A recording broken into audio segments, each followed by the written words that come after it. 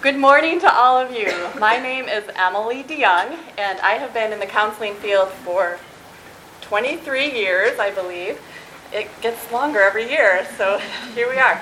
But I just wanted to mention this morning on a side note, thank you for coming to our seminar. I love the people in this room. And you might think, well, that's kind of over-exaggerated. However, I have two kids who recently, my youngest graduated from high school, and they have gone through Christian schools from K through 12. And so now they're in college. And my youngest started college, and she said, Mom, academically, I'm cool. This is good. I'm well prepared. But I thought to myself, you know what? Academically, you could have gotten that anywhere. However, the one thing as a mom that I love about you guys is that over the last 13 years, my son's older than that, so 15 years, you have spoken life, truth, hope, meaning into the lives of my kids. And you guys, they now have this identity that they believe they are a son and daughter in the kingdom of the King of Kings. That's awesome! As a mom, if you want to bless me, bless my kids, and there is no greater blessing. So I am not understating the fact that you guys have blessed me immensely, and I love you all. So for the last 23 years, I've been counseling, and I've been working with kids, usually between the ages of 3 and 25, and throughout that time, we have seen a variety of issues, but my specialty area is in anxiety. So I am thrilled to come and talk to you about that today. Is the volume okay? Can you hear me? Okay, then I'd rather not use the mic if I don't have to. And today I have brought with me one of my colleagues from Winning at Home in Zeeland, Michigan. Yes, my name is Chase Hoekwater. I am also an adolescent child therapist at Winning at Home. I've been there for about 4.5 years now. I've been counseling for 6. My age range is a little smaller than Emily's. I go from about 6 years old all the way up to about 21. And anxiety, depression, grief are kind of the main focuses. But definitely anxiety is a very popular one right now. It's probably 60 to 70% of my caseload. So I think it's great that there's this great turnout to see how we can better help students at the school. So thanks for being here. Yes, and I would echo that. In fact, I would say to you that we are not teachers, we're counselors. So typically we spend a lot of our time one-on-one or in a small family setting, so 1-on-4. And that the energy that it takes to do that is immense. So when I think about you guys doing work in your classroom, 1 to 25, oh my word, you guys are rock stars. So thank you for all the ways that you invest in our kids. We love it. And our goal is today to help you find ways to better connect with students who experience fear or anxiety in your classroom. In fact, I would say to you that anxiety has become the most prevalent mental health issue in our world today. And I say that confidently because, as Chase said, 60 to 70% of the kids he works with struggle with anxiety, and I would echo that. I'm probably closer to 70 or 80% of the kids that I see are there because of fear and anxiety. So it's huge, and we know that our kids are in your classrooms as well. So we hope that something we offer to you today will be practical enough for you to take back to your classroom next week. So let's start with, what does fear really look like? How many of you have seen the movie Inside Out? Yes! So I have some Inside Out fans in the room. By the way, how many of you are K through 2 teachers? Okay. How about 3 through 5? Okay. Middle school? Wow, okay. And then anyone from high school? Wow, we have a great mix. We will do our best to offer you different developmental ideas that are appropriate for your age groups. But feel free at any time to ask us for suggestions of how to modify some of these skills. But let's take a look for a moment on the difference between fear and anxiety. So if you've seen the movie Inside Out, you've also understand that the way the movie is set up is there's this little girl navigating life, and the characters are based on the emotions that are inside of her head. So let's see what fear what fear looks like in the life of Riley. Easy, huh? Back! Oh, we're good. Good. Thank you very much. And we're back. Did you hear Dad? He's very nice. Okay, looks like you got this. Very good. Oh, that's right, look out! That's a fear. He's really good at keeping Riley safe. That's all really very easy, huh? Back! Oh, we're good. My nerves are shot. Ew, I don't Thank you very much. And we're back. Wait, what? Almost finished with the potential disasters. First scenario is either quicksand, spontaneous combustion, or getting called on by the teacher. So as long as none of those happen. Okay, everybody, we have a new student in class today. Are you kidding me? Out of the gates? This is not happening! Riley, would you like to tell us something about yourself? No! Pretend we can't speak English. Don't worry. Is that familiar to anyone? She might look pretty calm on the outside, but on the inside, her head is screaming with all kinds of different thoughts and feelings. But there is a difference between fear and anxiety. And you might be wondering, well, what's the difference between fear and anxiety? First of all, remember that fear is a healthy emotion. It's an emotion that God gave us to help us discern some of our behaviors. So if I'm standing on the top of a playground slide, my fear kicks in and says, hey, you probably shouldn't jump off there. That's a good thing. It's a healthy thing. It helps us navigate life. But the alternative to that is when we have anxiety, those fears become excessive or irrational. And many times, there's an absence of an actual threat. So there might be a perception of threat, but there's not an actual threat.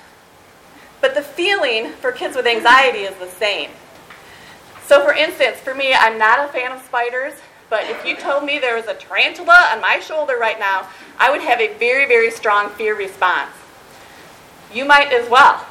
But for kids, walking into a classroom might provoke the same fear response as you might have with a tarantula on your shoulder.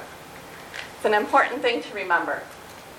Anxiety affects between 9 and 13% of the kids in our classroom between grades K and 12 at any given time. So if you imagine your classroom right now, in a pretty standards-like classroom, there's probably 2 kids in your classroom that struggle pretty significantly with anxious thoughts and feelings. So what is the impact? We're going to look at 3 different areas. What is the impact of anxiety on your thoughts, on your feelings, and on your behaviors? Those 3 critical areas of functioning.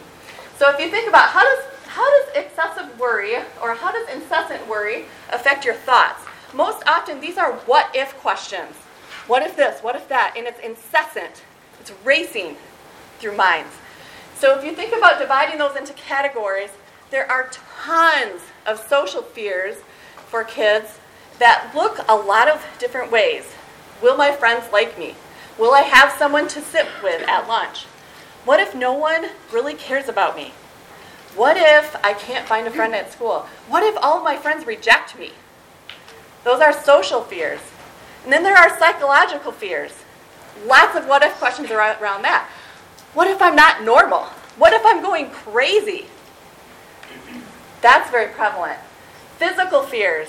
These are oftentimes the kids who use hand sanitizer 100 times a day. Their fears might be things like, what if I get sick? Or believe it or not, one of the most common fears for kids is vomiting in your classroom. You've seen this, right? Yeah, they have this perpetual fear of getting sick. Or spiritual fears. A lot of kids fear things like, what if I'm not saved? What if I'm not going to heaven? Does God really love me? And there's a lot of fear surrounding that. Rumination is a clinical word that we use that just means thinking about the same thing over and over and over again. So for thoughts, this might mean that instead of just thinking, well, what if my friends don't care about me? It's repeated about 100,000 times on the recorder in a student's mind. So you can know, as a teacher, that makes it really difficult for kids to stay engaged learning, right? Because their minds are so focused on what's going on with friends, what's going on with family, am I going to get sick, does God really love me, that they really can't focus on the curriculum that you're trying to share with them. Finally, brain function. This is super important, and many of you could probably teach this. But remember The prefrontal cortex is where all of the thinking and problem solving, a lot of your cognitive executive functions occur. And that's the place where engaged learning happens. This is what we want to be online for our students in the classroom. Now the amygdala is that little, you guys probably can't see this very well, but I'm going to see if I can use my pointer. Right there, the little amygdala in this brain is responsible for detecting threat. So when it's working well, when it's doing its job, it's helping students make good decisions. But for kids with anxiety, their amygdala is literally gone haywire. So it's like a smoke detector going off all of the time in their brains, perceiving threats that aren't really there. And if you can imagine that, imagine a smoke detector going off all the time. You're hypervigilant, you're aroused. And when that happens, they can't be engaged learners. So for kids, I use the language feelings brain, thinking brain. It's just easier for them. So the amygdala is the feeling brain, prefrontal cortex is the thinking brain. When the feelings brain is supercharged, the thinking brain shuts off. It goes offline. So if a child is experiencing high anxiety, we know beyond a shadow of a doubt that they are not going to be an engaged learner. Now the encouraging part about this is, how many of you guys saw the movie Free Solo? Did you see that? Oh, a few fans, good. So in this movie, there's a guy named Alex Honnold. And my family happens to be a family of climbers. Not me, but the rest of my family happens to be rock climbers. So they have been fans of Alex Honnold for years. Alex Honnold is a guy that will go to a very, very steep rock face and climb it without a rope. And I kept asking myself, how does he do that? Or why does he do that? Well, the interesting thing is, his movie came out called Free Solo, where he went to Yosemite National Park in California. He climbed El Capitan, one of the most infamous walls you can climb for rock climbers. It's scaled over 2,000 feet. Guys, it's huge.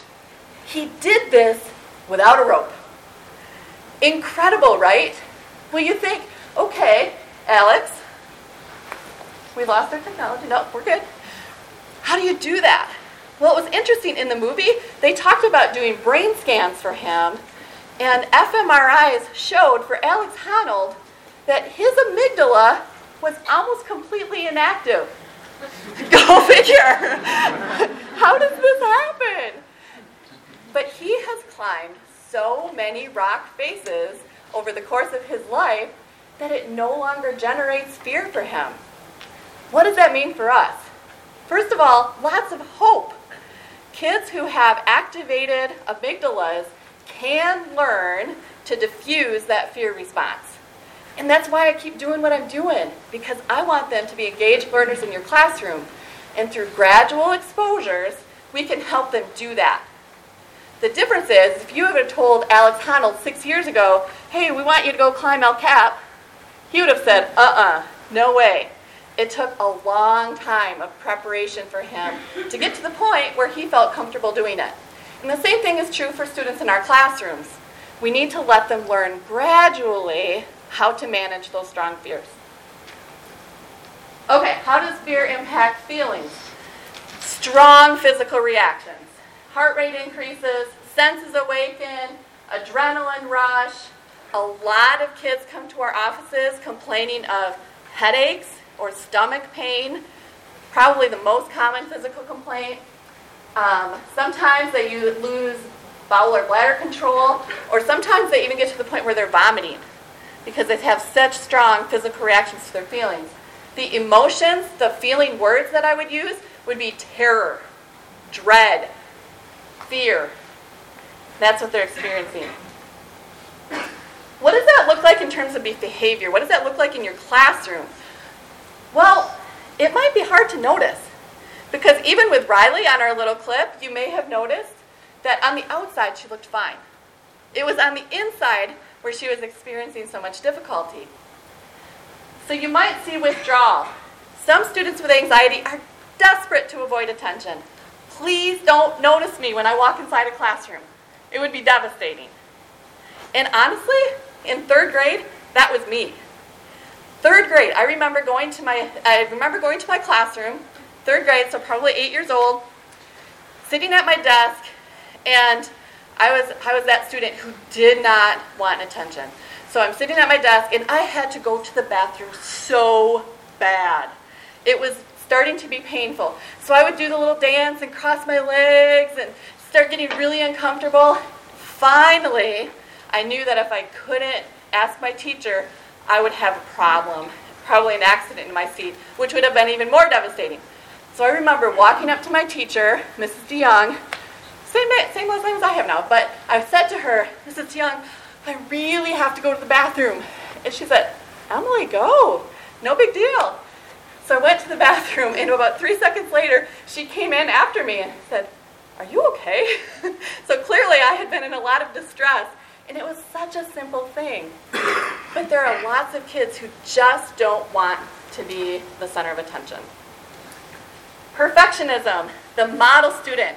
Students that perform excessively well in your classroom might also be the ones that are struggling the most with what ifs. What if I fail? What if I don't make it into college? And that scales all the way to, what if I live in a van down by the river? It escalates that far. Sometimes you'll see aggression. A lot of times, aggression is a mask for fear. We talk about anger being a secondary emotion or a cover-up emotion. A lot of times it's covering up fear for students. The fear of having to do something embarrassing. The fear of having to stand at the whiteboard in your classroom and answer questions they don't know how to answer.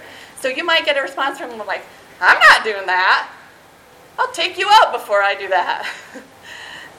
And finally, these are students that can be very noisy, asking lots and lots and lots of questions, looking for reassurance. When are we going to go to gym? When are we going to have lunch? All of those things that they need structure for in order to settle some of the fears in their mind. Thanks, Em. So I was thinking about something different than talking about what anxiety is, because Emily covered that pretty well, and I was thinking of what would be helpful for students I see in my office for their teachers to know. And so I came up with just a couple things that I would call common myths and misconceptions about anxiety. Some of these are going to be pretty common sense. Some of them might be new to you guys, but these are just what I'm hearing from a lot of students when they come in to see me. I just found this funny comic. Actually, it was sent to me from a high schooler that comes and sees me and says, this explains how I feel about anxiety perfectly. So you have this person, which they assume is God, who says this person is almost done. Just need a pinch more of anxiety for fun. Lid comes off and just showers them. And he says, a lot of times they'll ask me, did God make me this way? And I'm not going to dive too deep into that. I'm not a theologian or anything like that. But sometimes they wonder, did God make me with all this anxiety? Or did I learn this? So I found that funny, so I was going to start with that.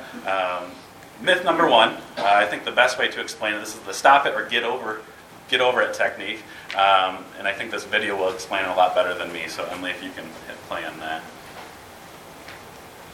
Tell me about the problem that you wish to address. Oh, okay.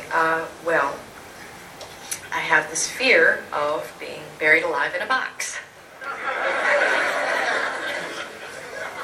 I start thinking about being buried alive and I begin to panic. Has anyone ever tried to bury you alive in a box?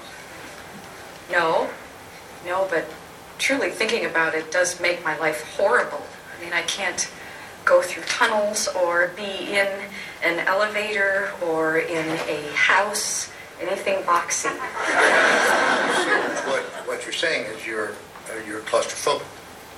Yes, that's it. All right, well, let's go, Catherine.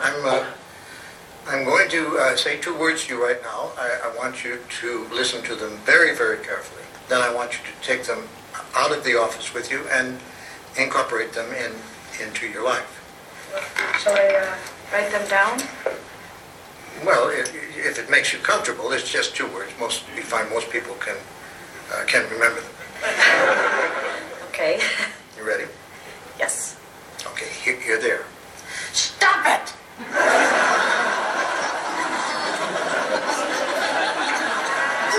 Stop it! Stop it? Yes, STOP, new word, IT. So, what do You know, it's funny. I say two simple words, and I cannot tell you the amount of people who say exactly the same thing you're saying. I mean, this is not Yiddish, Catherine. This is English. Stop it. So I should just stop it. There you go. I mean, you don't want to go through life being scared of being buried alive in a box, do you? I mean, that sounds frightening. Then stop it. I can't. I mean, it's been with me since childhood. No, we don't go there. Just stop. So I should just stop being afraid of being buried alive in a box. You got it.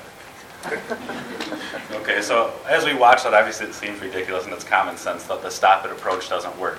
But I was just thinking on my way down here, 2-hour drive up from Michigan, how often I was telling myself that with my own anxiety about presenting is stop it. It didn't work. But I think often, even in my office, when they first come up with some ridiculous anxiety, my first reaction is, well, just stop that. But it doesn't work. As Emily kind of explained, when we hit that part of the brain that's the amygdala, something like common sense, the frontal cortex, shuts down, and all we can think about is our fear. It's the fight or flight or freeze mode of the brain. But oftentimes, our first reaction when we hear somebody who has anxiety, or if we have it ourselves, is just stop it. It's not helpful, especially when we're in that mode of thinking. Actually, it can make it worse. So first myth is the stop it or get over technique will not work on kids. The second myth is anxiety is the same for everyone, and Emily also touched base on this a little bit. But to be honest, nearly 100% of students experience anxiety. 100% of people experience anxiety in some form or another, unless that part of the amygdala is just super unactive, which is probably not safe, like the rock climber there. But only about 13%, actually I'm probably thinking it's a little higher than that now, of students have anxiety levels that would qualify as an anxiety disorder.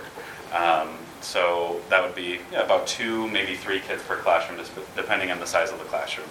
And then an anxiety disorder is an excessive or unrealistic anxiety that persists for longer than 6 months. So the way I like to kind of look at it as we all have anxieties, and if a kid can control, at least mostly can control their anxiety, it's probably not an anxiety disorder. When the anxiety starts to control them is when it starts to look like a disorder, where things like therapy and things like that would be helpful. So there's also many different kinds of anxiety. So I put a couple of them on there. A panic disorder is a higher form of anxiety. PTSD can be a form of it. Academic anxiety is actually an actual anxiety. The most common is the test anxiety, which you guys probably see a lot in students. But it can create a gap between a student's ability and their actual performance. And I'm going to talk about that in the next slide, which is another myth is anxiety is always bad. Which is not the case. There's actually a cool study that some psychologists did, I forget the year, but they did a poll where they tested anxiety levels in relation to performance on tests. And as you can see, when anxiety is super high, performance is super low. But also when there's no anxiety, performance is super low. So there's this medium balance of anxiety that performed the best in test scores and in papers and things like that. And I will show this to a lot of my students that are on one side, or my clients that are on one side or the other, of saying, well, anxiety's not bad. You're just way too high right now, or you don't have any right now. And trying to bring them to that comfortable level of anxiety where they can perform at the best. So often they'll come in and say, oh, I think anxiety is awful. I'll say, well, what you're feeling right now is awful, but anxiety itself might not be the problem. Or at least, once we find that healthy balance in anxiety. So that was super interesting when I found that. Now this one is maybe a little more controversial, but I said the myth is anxious children are the result of bad parenting. That is not always the case. You can have anxious kids from great parenting. You can have anxious kids or non-anxious kids for not too great parenting. But one thing that is interesting is kids like to model the way that adults in their life handle anxiety. So if parents handle anxiety poorly, you're raising the chances of the child handling anxiety poorly. And as teachers, we can't necessarily control how parents are handling anxiety, but we can control how we handle anxiety in the classroom.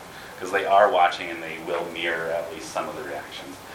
So if we can be an example to the students of how to handle anxiety in the classroom, we're giving them a higher chance of doing it successfully on their own, if not now, at least in the future. So that is another, I would say, myth but there are some caveats in there in terms of parenting. Now, Emily and I are going to go through we came up with together 5 practical, easy, quick tools that we can teach today that could be helpful in the classroom. And we'll just kind of take turns on those. I'll start and give one tool, and then Emily will go into hers, and we'll go back and forth until we get to the activities at the end. Sounds good.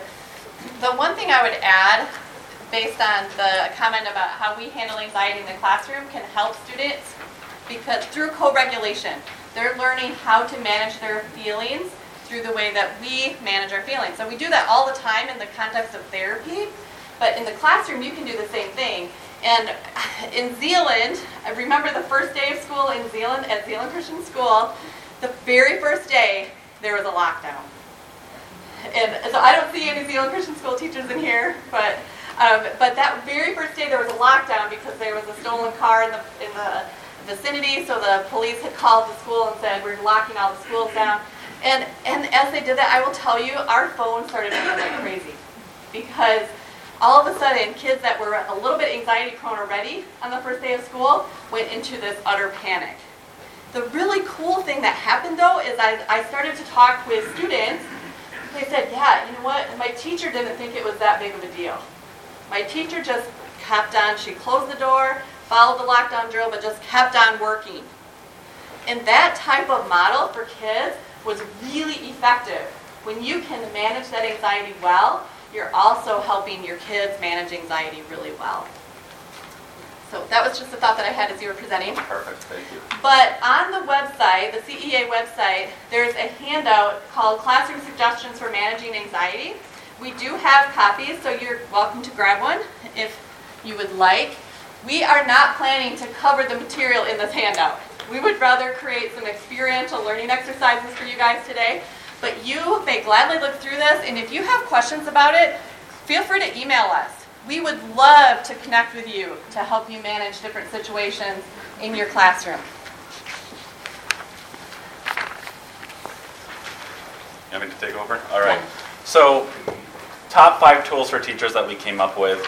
I'll take the first one. That's the breathing exercise, which just some personal things on that. I remember growing up, and I was a pretty anxious kid too, that whenever I would feel anxious about something, whether it be a test or a sporting event or something like that, my dad would always say, take a deep breath. And I remember, especially as a teenager, just thinking, well, come on, that's like super insensitive. Like, give me something better than that.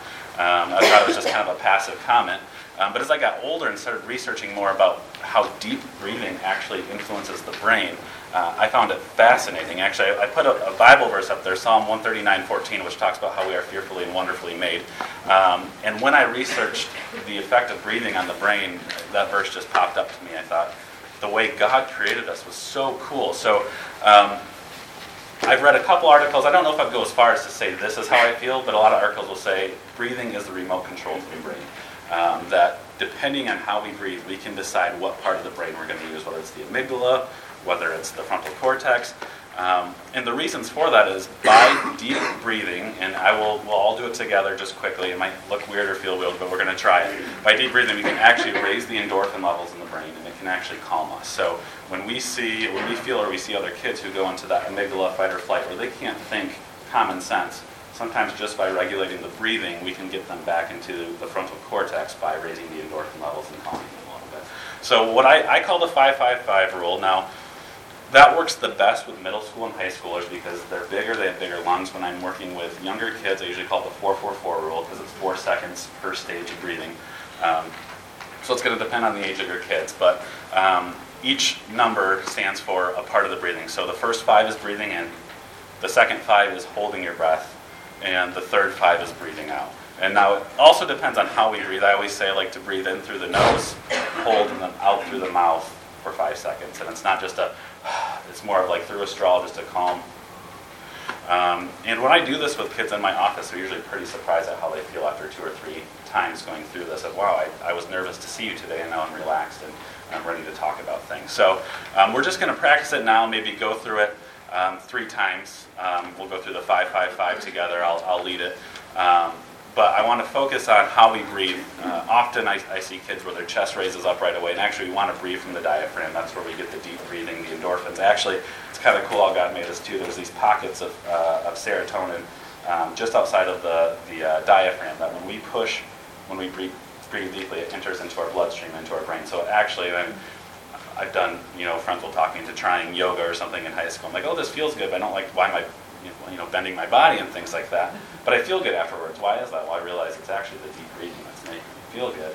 And it's because I'm releasing those endorphins, which is pretty cool. So we'll try that a second here. I call it the 5-5-5 rule. So just get comfortable in your seats. Can I add one quick thing? Yeah. You talked about middle school and high school. For younger kids, sometimes we like to add pictures to that deep breathing. So it can look like smell the roses, blow out the candle. That's one way to do it. Or I call it bubble breathing. So I actually have bubbles. And we can experiment with those a little bit later. But I have bubbles in my office so that they can get used to the deep inhale and the long exhale. But smell the roses, blow out the candle, it gives them a picture. It's a little bit different than, it's the same technique, but a little bit different picture for younger kids. Yes, which is good because you work with younger kids a lot more than me, so I don't use the creative side as much. But it works for all ages, so that's great, even adults. So just a couple times, count in your head. We'll breathe in, we'll hold and breathe out. We'll do it 2 or 3 times through. So, all right.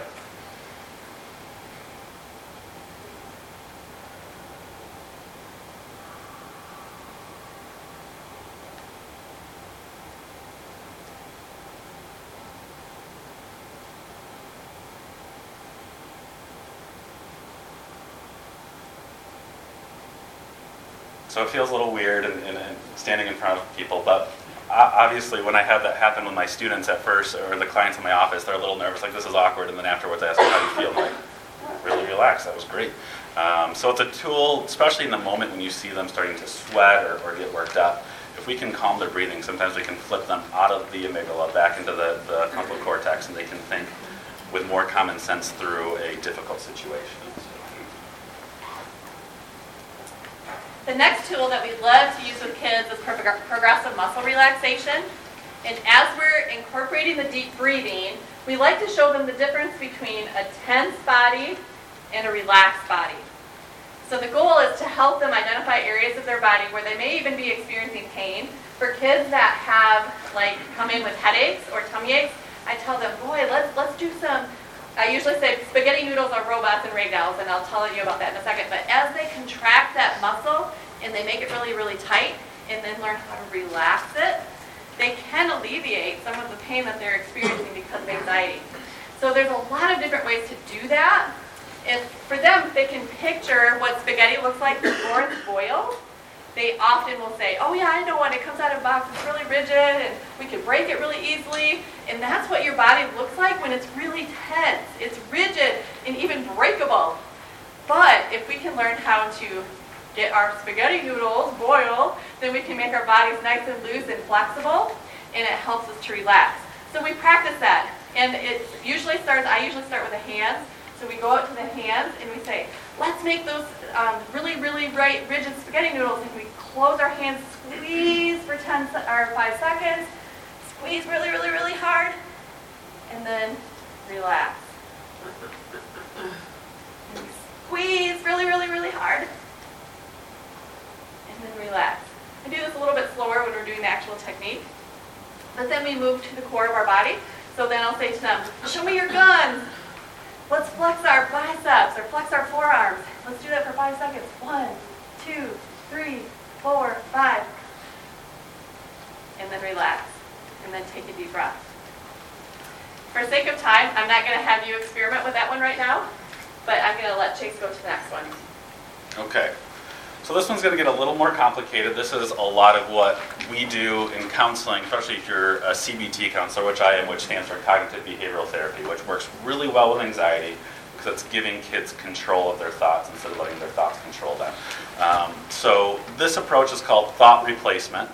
So we're taking those anxious or negative thoughts or even depressed thoughts, depending on what they're coming in for, and replacing them with more positive, life-giving, spiritual thoughts even. One of my best ways to explain it to the students and explain it to the teachers too is I call it the snowball effect. So studies are showing that a thought takes 1 minute to become permanent in somebody's brain. So if you're thinking a kid's taking the class, they have to memorize some things for a test. If they think about it just that answer to a question for a minute, it should be in there. Now that doesn't mean it's lost in the subconscious and they're sitting here during a test and saying, oh, I knew this, but I'm forgetting it. It's still there, we just can't bring it back out. It takes 1 minute for a thought to become permanent, is what the studies are showing. That being said, thoughts about ourselves or thoughts about fears take about 1 minute to become permanent in the brain too.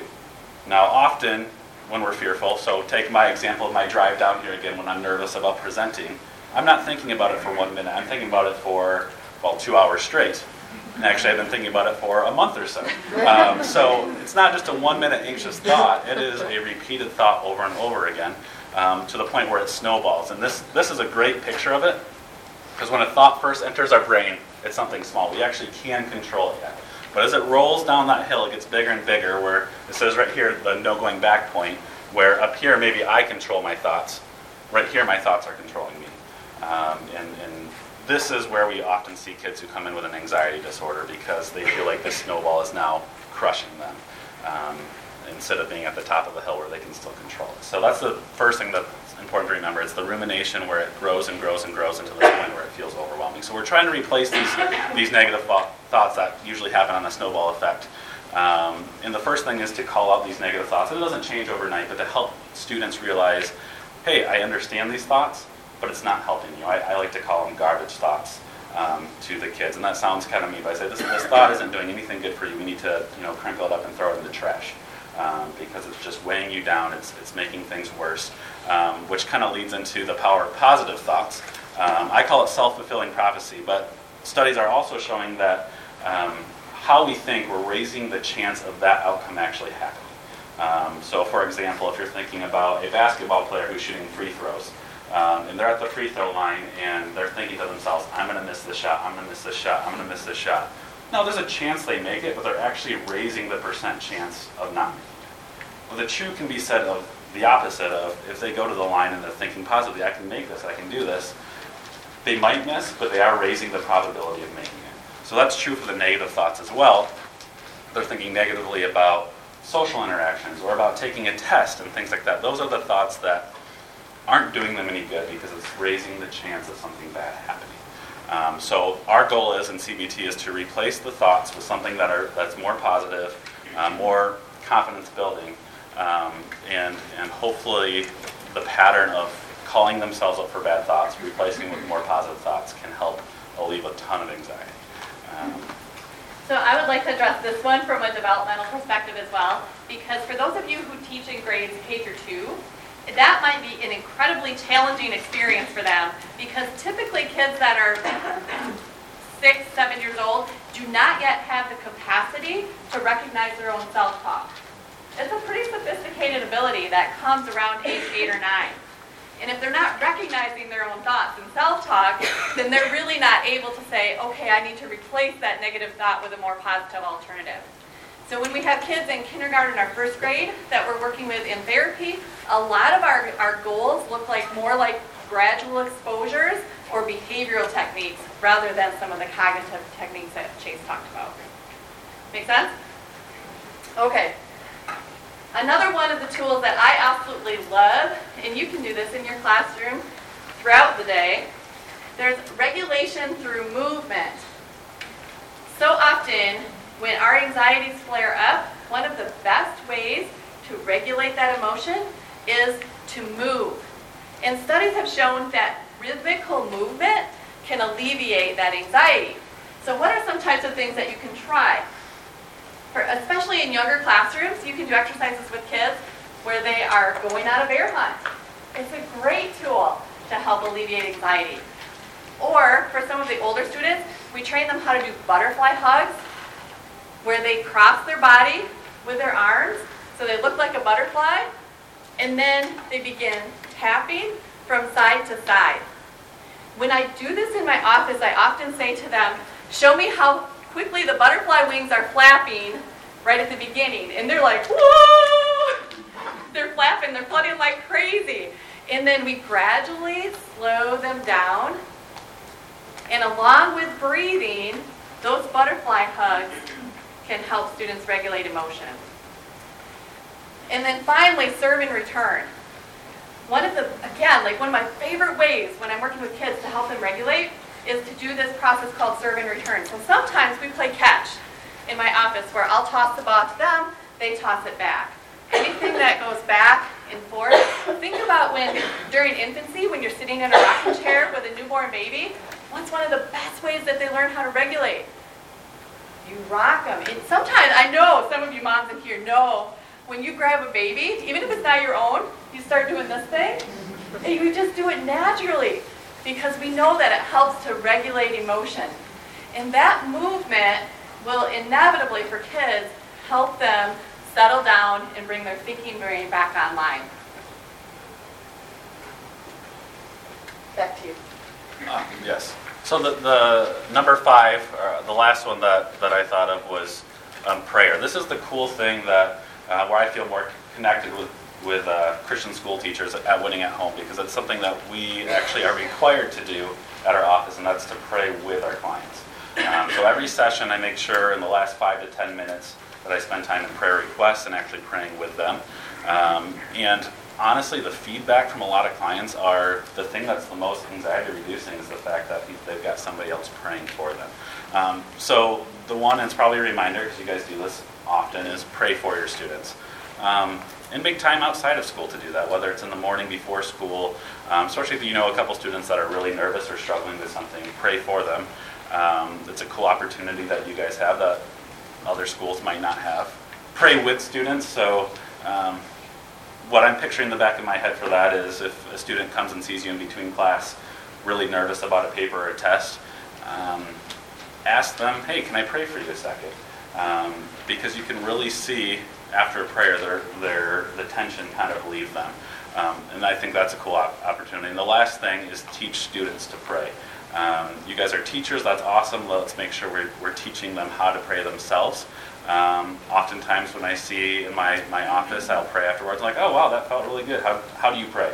And I think it's a cool opportunity you guys have to teach these kids to pray, not just now, but into adulthood, of how to pray for others. So I think that was a tool I wanted to make sure we put in there, just because in my own office I see that being a huge part of releasing the anxiety that they feel in their heart and in their mind. So I don't know if you want to add to that, Anne.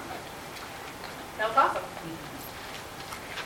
All right, we believe in experiential learning. And when I'm treatment planning with kids, I often try to think about how can we help heal their mind, their body, and their spirit. Because so often anxiety involves all 3 of those really important parts of who they are.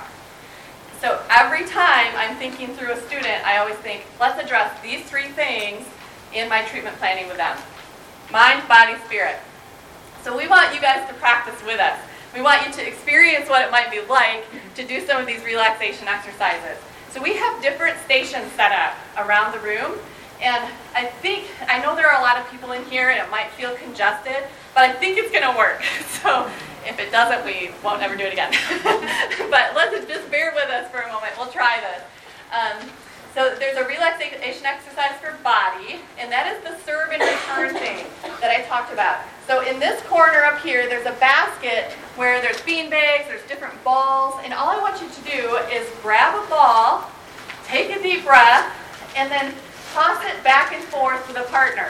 You throw it to them, they throw it to you. There may not be enough balls in there for pairs, so if you have a group of 3 or 4 or 5, that's fine. Just take a few moments and throw that ball back and forth. And pay attention to how you're feeling. Be mindful about that. The second one we have is relaxation for the mind. There's all kinds of beautiful research. Today we are skimming the surface of anxiety. We're not doing a deep dive, but there's all kinds of beautiful research on the benefits for the mind of mandala drawings. So in this corner over here, we have a coloring exercise for you where you can grab one of the mandala. Mandala just simply means a circle with a design inside. And you can have students create their own mandalas. You can bring print copies. There's hundreds of them online. But we'll have you do the relaxation exercise with coloring mandalas for just a couple minutes. And then relaxation exercise for the spirit. We really do believe that prayer changes things. It's a hallmark of Winning at Home. We are a faith-based counseling organization. So what we'd like you to do is over here on this table, in this corner, we have prayer rocks. And we would love for you to think about a student in your classroom who might be struggling with anxiety. Just write their name on that prayer rock and then spend just a minute praying for them today. Thinking about what they might be struggling with, praying specifically if you can. And then once their name is on that prayer rock, slide it in your pocket or put it in your purse as a reminder to continue to pray for them. I have 3 or 4 prayer rocks on my desk at work, and every time I see them, I'm reminded, I need to pray for that person because I know they have a particular test that day. And so they can be very effective reminders. We have some decorative markers and colors, so feel free to get as creative as you want with the prayer rocks. And in that back corner over there, I believe, we have a package or container of bubbles. So for those of you who want to practice bubble breathing, you can grab a container of bubbles and practice the long inhale and then the slow exhale. Sometimes with kids who are competitive, I'll even turn that into a contest and say, let's pretend the contest is to see how many bubbles you can blow in your wand. And so they take a deep breath, they exhale. Oh man, that was great. That was 5 bubbles. Let's see if we can do 7. So the goal for them is to see if they can inhale and exhale as long as they can. We have those 4 stations. In our old room, we moved classrooms. In our old room, I knew exactly how many people were in there. So I have no idea how many people are in this room. But how about if we say, everyone in this higher place, start with the ball exercise. And then let's do, this have to be divided in thirds. So maybe the first 5 rows here, we'll have you go to the prayer rock station. Is that half? Okay. And then the back half, how about the back half of both sides? You can go toward the bubbles. And then this group right here, the first 5 or 6 rows here, you can come and start with the mandalas. And we will rotate every